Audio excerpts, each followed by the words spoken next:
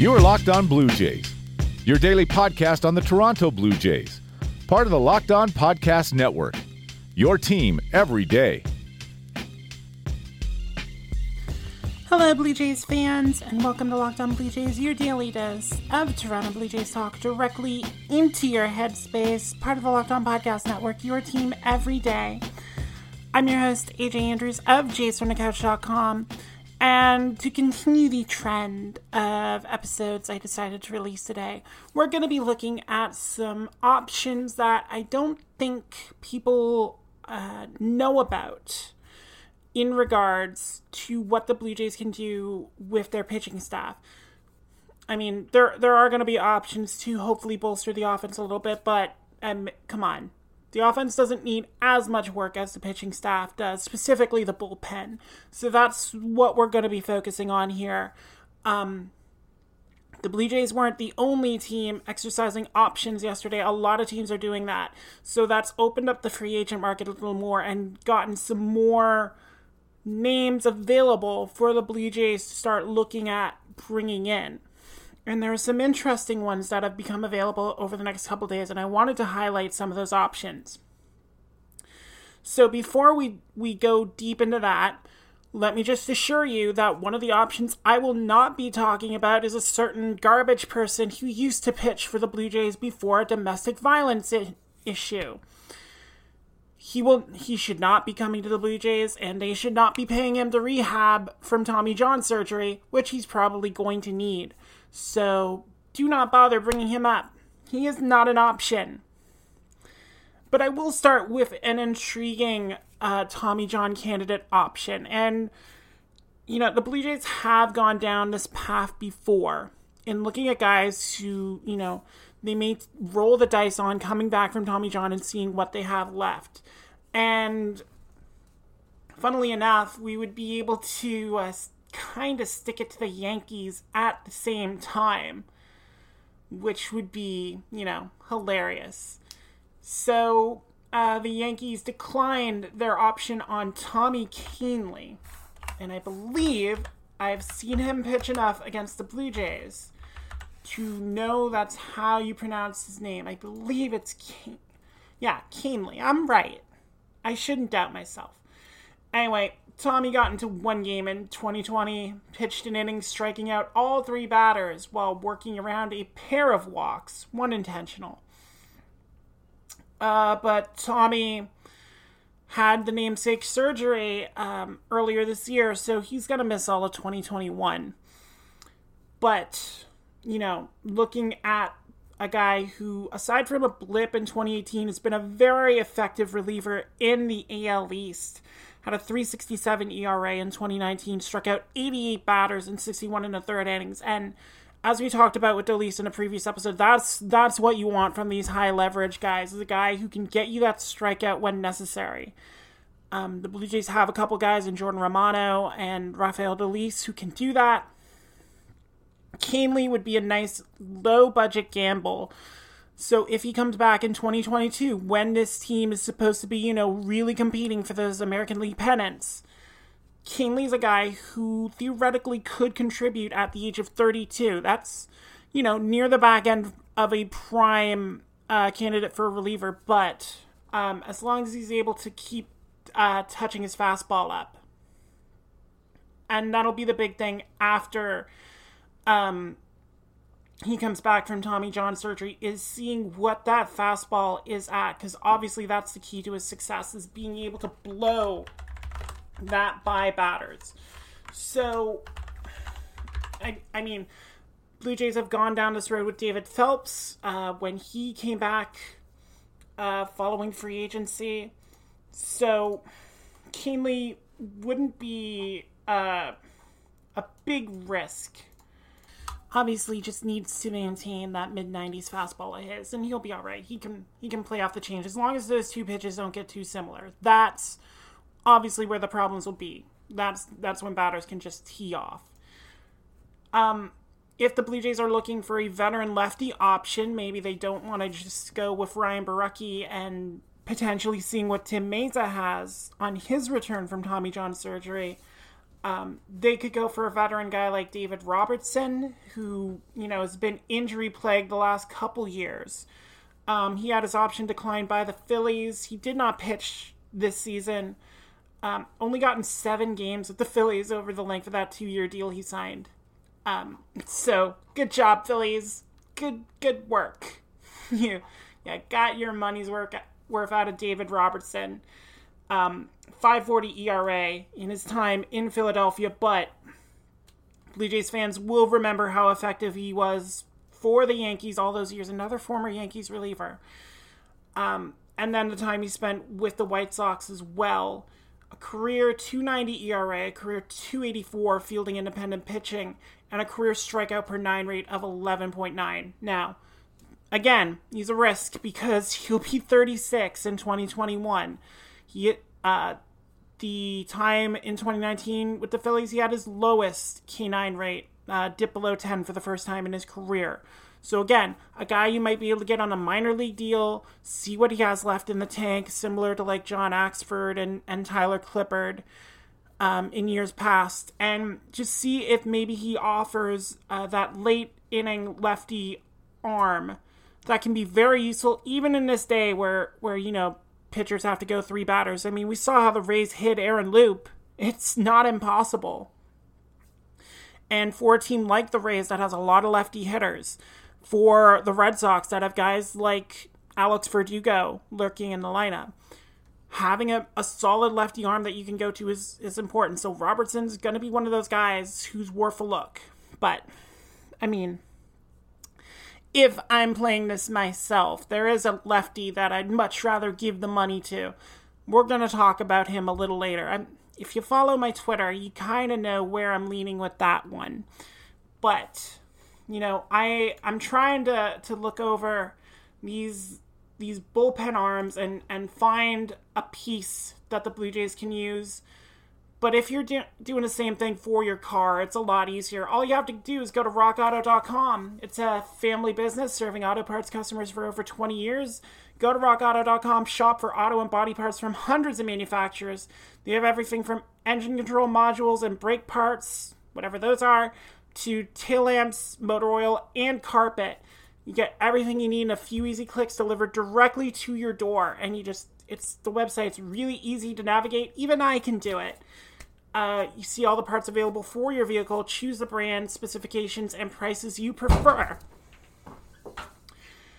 And those prices are reliably low and the same for professionals and do-it-yourselfers. So why spend up to twice as much for the same parts? Go to rockauto.com, see the parts available for your car or truck, and write Locked On in their How Did You Hear About Us box so they know that you came from us. So amazing selection, reliably low prices, all the parts your car will ever need at rockauto.com.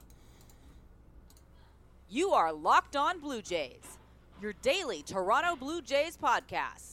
Part of the Locked On Podcast Network, your team every day. All right, so I want to highlight a couple more names that have been made available to the Blue Jays bullpen. And I'm emphasizing bullpen with this stuff. I mean, there are many other players who had their options declined who would be attractive in many ways to the Blue Jays. And I'm sure the one that a lot of you saw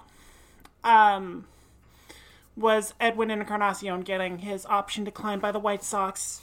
Yes, I would love to have Edwin back at the right price to be that veteran bat off the bench and just, trot the wing around Toronto like he used to. But that is a discussion we can have at another time. Maybe if you want to, shoot me a mention on Twitter at @A_J_Andrews, then we can have a chat about it.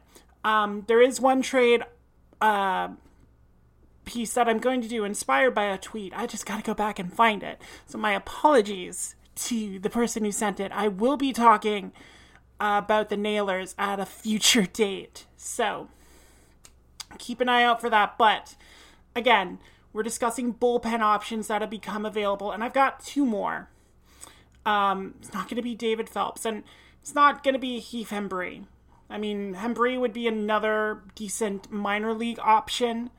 But again, I feel there are better ones available that the Blue Jays might be able to get to. And one of them who could be available at a cheaper price is Cam Bedrosian.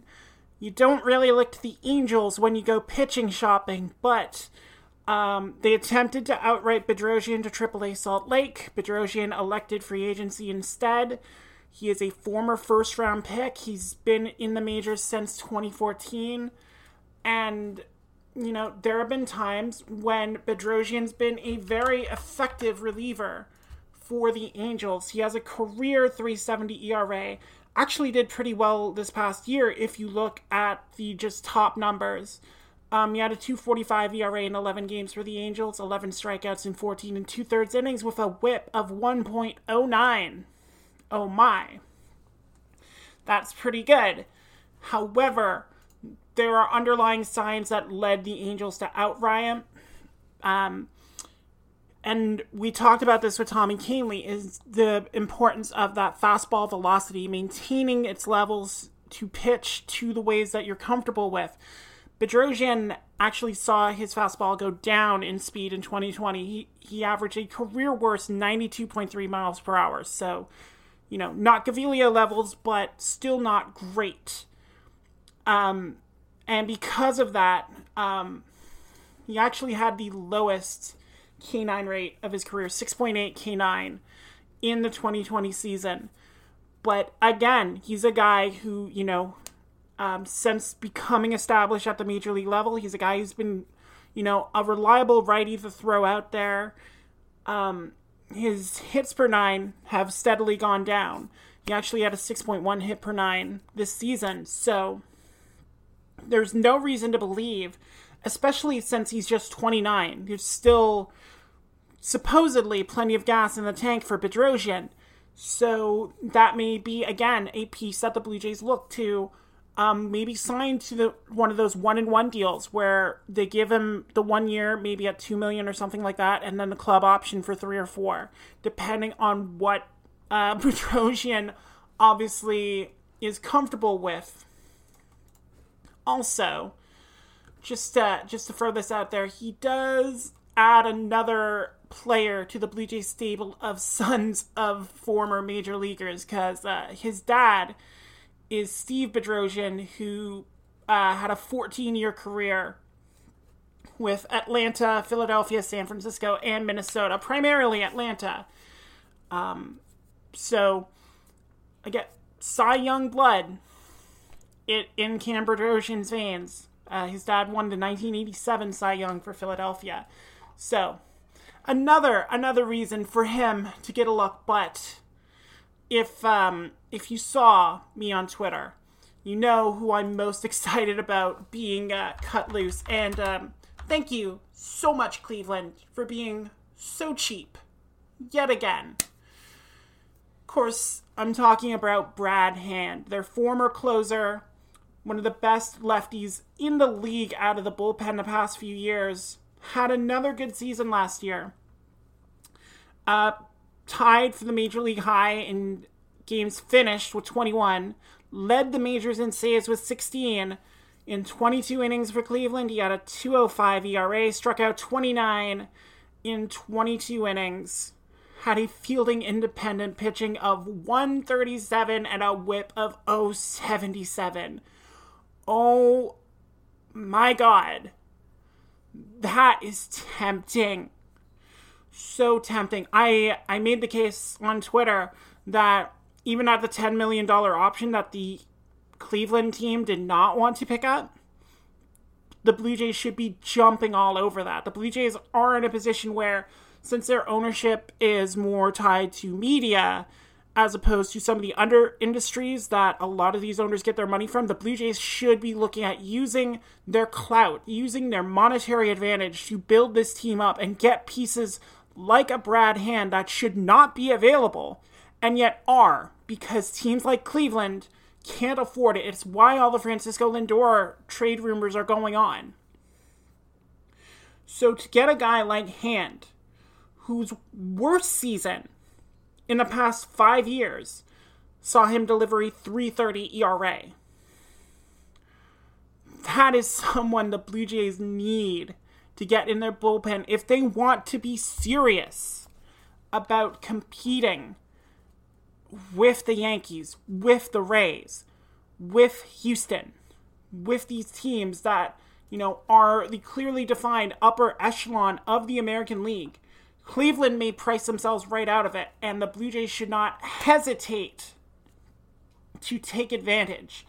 And, if you want to look and see how he would do in the American League parks, he has a career 154 batting average against in Fenway Park against Boston. So that's not bad. The Yankees have hit him up in 2 appearances at Yankee Stadium. He's given up 2 runs in 2 innings, so not great. And the main thing against Brad Hand is probably the fact that in 5 career appearances at the Rogers Center, he has a 14.40 ERA.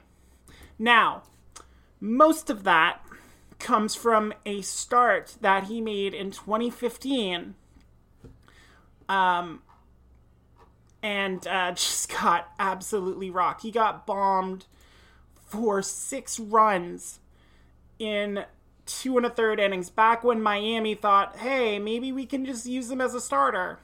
And Toronto effectively ended that proposition with that 6-run first inning. It wasn't even via the home run. It was just chaining singles and doubles. Remember when the Blue Jays used to be able to do that?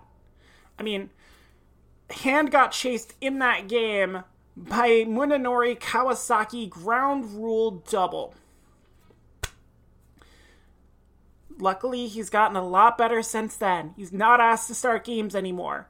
So, if you want to take out that start, his numbers are a lot better. He's given up 2 runs in 4 1/3 innings, pitching at Rogers Center. Gave up a home run last year, but still, I love the makeup that Brad Hand would bring to that bullpen. I love just the assuredness that he would go out there with and actually, be able to perform with.